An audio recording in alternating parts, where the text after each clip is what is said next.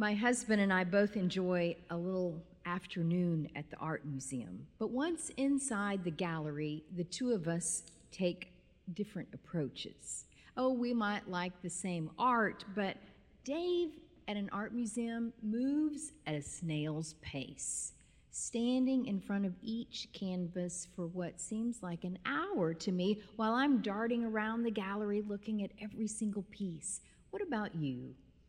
When you're in a room full of art, how do you respond? Do you find yourself drawn to the piece that you find most beautiful in the room, or do you find yourself moving towards the piece that you've never seen before by an artist that you don't know and trying to learn a little bit more about it? In this sermon series called A Life of Meaning, what we're trying to do is to paint a picture of what life looks like when it's lived best. And today we pause to look at a picture that the Apostle Paul paints in the book of Romans. Sometimes we try to read the Bible as if it's life's little instruction manual, but today what Paul does in Romans chapter 12 is really to paint a picture. Paul is not so much instructing as he is describing. Paul describes what community life looks like. Like when people love one another with mutual affection and they outdo one another in showing honor, and men and women are filled with the Spirit, rejoicing in hope, persevering in prayer, and every time you look up, you see another person extending hospitality to strangers. There's more, but you get the point. Paul is painting a very rosy picture of what life looks like when people gather together and form a community. Sometimes I think we're tempted to dismiss these flowery pictures painted in the Bible because sometimes they seem so unrealistic. They seem to have been painted before folks divided up into so many different groups. Today, when we look around, we see the fractures in our shared society visible in almost every place we look. We have different political parties that often demonize one another. We watch different channels of television to get our news. We live in enclaves with people who share our socioeconomic status. And we even go to church with people who like the same kind of music that we do and believe the same types of things about the Bible as we do.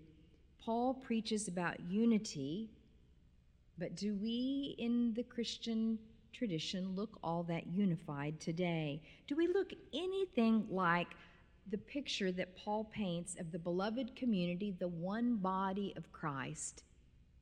Was Paul right? In August, I spent a week up in Atchison with the sisters at the Benedictine Monastery. They have 109 nuns there, plus 2 nuns in training, and together those 111 women eat together 3 meals a day, worship together 3 times a day, live in the same building together. Now, the younger ones go out during the daytime and they work as teachers and administrators and nurses, and the retired ones volunteer in the community there inside the monastery, either at the garden or the library or the kitchen. And some of those nuns have been in that same community for 50, 60, even more years. And in the midst of all of their community life, they welcome visitors like you and me and other people who are looking for a spiritual retreat for a few days or a week or a month. And one of the other visitors who often comes to the community is a journalist named Judith Valente, and she's written a book about the community. She recalls the time when Sister Molly, one of the younger nuns, one who was still working, came in to get her lunch in the cafeteria, and she gets her tray and she sits down at the lunch table, and then along comes one of the elderly sisters who's beginning to suffer the early stages of dementia. It's an elderly nun who is extremely friendly and outgoing and always very hospitable to visitors in the community. And so this elderly sister with dementia sits down next to Sister Molly, and she says, "Now, who are you, and how long have you been here?" And Sister Molly decides that she'll just play along, and so she says, "Well, I'm Molly, and I've been here about 6 weeks." And then the elderly nun's face just lights up with the biggest smile, and she says, "Well, you'll do fine. It's only the nuts that stay. All of us know how true that is. If you've ever been a part of a family or a church or any kind of community at all, you have sometimes experienced that reality that community life can be a challenge. Sometimes we even say it's nutty. How do we become the one body of Christ with people whose worldview is radically different from our own? How do we become the one body with people who hurt our feelings, who get on our nerves? We have different life stories, and sometimes we just don't understand one another. Is it possible that we can love with mutual affection when we cannot see eye to eye on life's fundamental truths? This summer, I participated in a 4-week dinner group that was comprised of 4 African American women and 4 white women.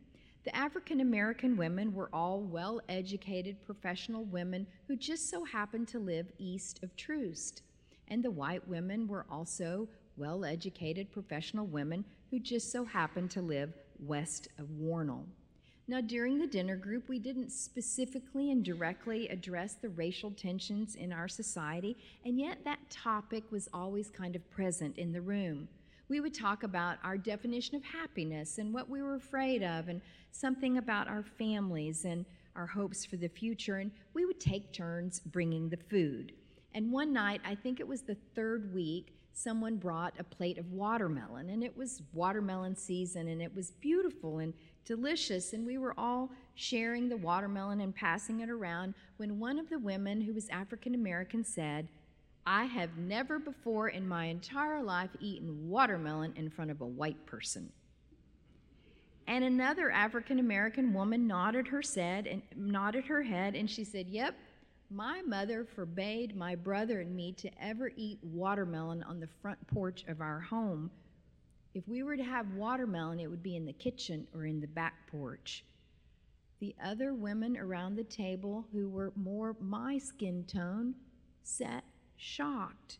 "What are you talking about?" we asked. And they explained that it is a stereotype that African American people enjoy watermelon and that their parents had taught them to not perpetuate the stereotype. I have to say that of all the things we shared around that table, and some of them were very rich and very meaningful, my lingering image is that watermelon has somehow become a symbol of division in community life. I never thought that of all the things that divide the human race, that watermelon could be one of them.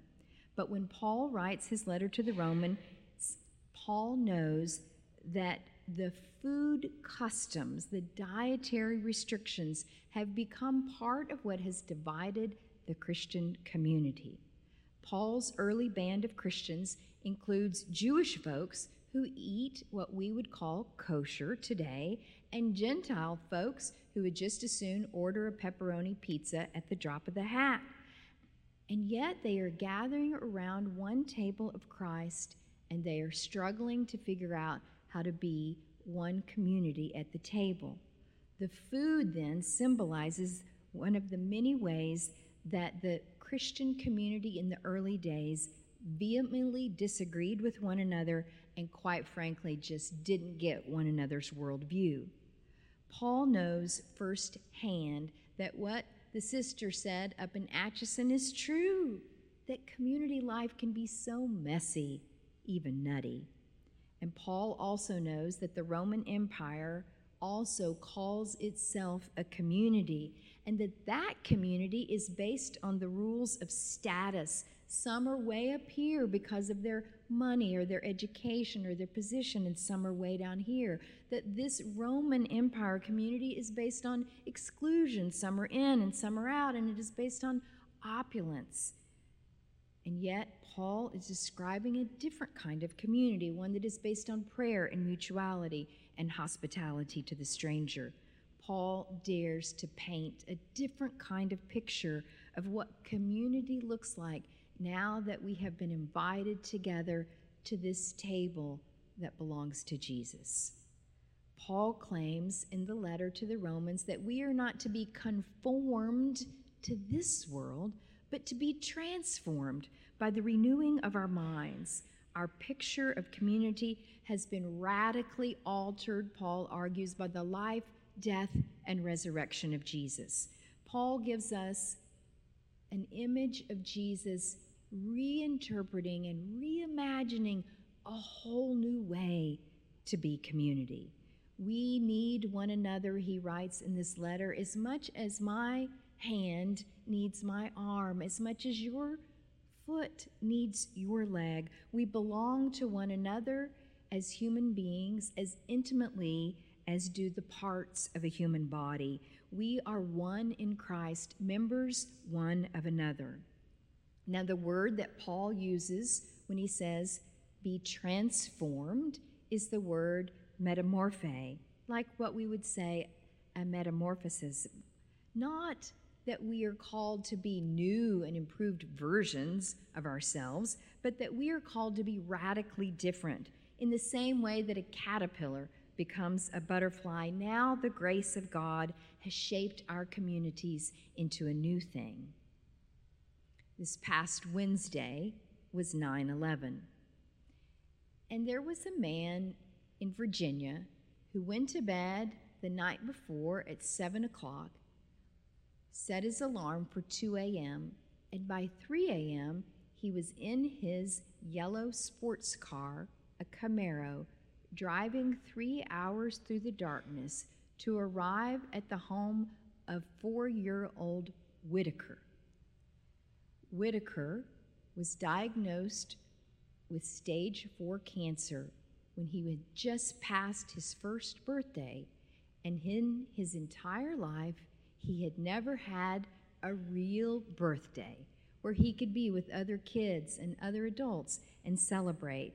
And on this day, Whitaker was going to walk to preschool with his mother and celebrate. Whitaker's mom knew that one of the things he loves is a transformer that is a yellow car called the Bumblebee. And so she put a little notice on Facebook to see if somebody might own a yellow sports car that they could park in front of their home and he could see it on the morning of his 4th birthday. And when Whitaker came out the door, here was this man who had driven through the night from Virginia in his yellow sports car, the Bumblebee, along with 100 other yellow cars that lined the entire route from Whitaker's house to his school. Someone asked that man, "Why did you drive 6 hours round trip just so that you could see a little 4-year-old boy who you don't even know give you a smile and a wave?" And he said, "I did it, and it was totally worth it." You see, it's not just that Whitaker needed Shannon and all those other folks. It's that they needed Whitaker. They needed to be a part of a community, a transformed life. Maybe Paul is absolutely right that by God's mercy, we have become a community that is not based on status and power and opulence, but one that is based on equality and mutuality, one that reaches out to the stranger. You know, there's another place in the Bible where Paul talks about this transformed community, and in that section, he describes the community as a colony of heaven. And you know what a colony is? It's a group of people that don't live where they once lived, but have maintained their customs of that other place. Are we too colonists of heaven? Have we too been transformed by sharing our lives with those in the community, many of whom are so different from us? In the Broadway hit musical Come From Away, the story of 9/11 is recounted, but not from the perspective of New York City or Washington, D.C., but rather from the perspective of Gander, Newfoundland, where planes began landing every couple of minutes when the United States airspace was closed to all incoming international traffic, and suddenly this little tiny community of Gander, Newfoundland doubled in size and had to figure out where to put all these stranded passengers who were quite grumpy because what they most wanted was to be home and they were stuck in Gander. They didn't have their medicines, they didn't have their suitcases, they didn't have what they needed to live, they didn't know when they would get home, and they at first didn't even know why they had been grounded there. It was a difficult moment both for the people of Gander and for these thousands of passengers that were stuck there. In the musical, they tell the story of the town just stopping everything and embracing with love these total strangers.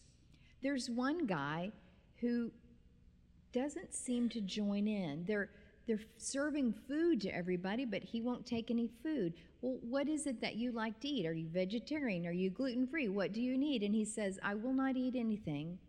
I am a Jewish rabbi, and I eat kosher, and I can't eat anything you're serving. Another guy pipes in and says, let me help with the feeding. I'm a chef. I know what to do. I know how to feed large groups of people. But they are reluctant to let him join in because he is Muslim. My favorite scene happens, though, in this musical when one of the stranded passengers begins to break down because she has not yet heard from her son, who is a firefighter in New York City. And the characters in the musical surround her and try to comfort her, and they enter into a little church in Gander. And one of the stranded passengers says, wow, it's been such a long time since I was in a church. And then he begins to sing, make me a channel of your love. Where there is hatred, let me bring you love. And then while he is singing, the other Christians join in the singing.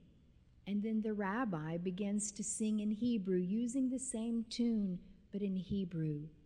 And then the Muslim gentleman begins to sing along with them, using the same tune, but singing in Arabic. And for a moment, as they sing together, it is as if the colony of heaven is present on earth, the community of the world, transformed by the grace of the Almighty One in heaven. For a moment, they were not many different people from many different places. They were one, members one of another. What do you imagine a painting of us would look like? Do we look like the one body of Christ?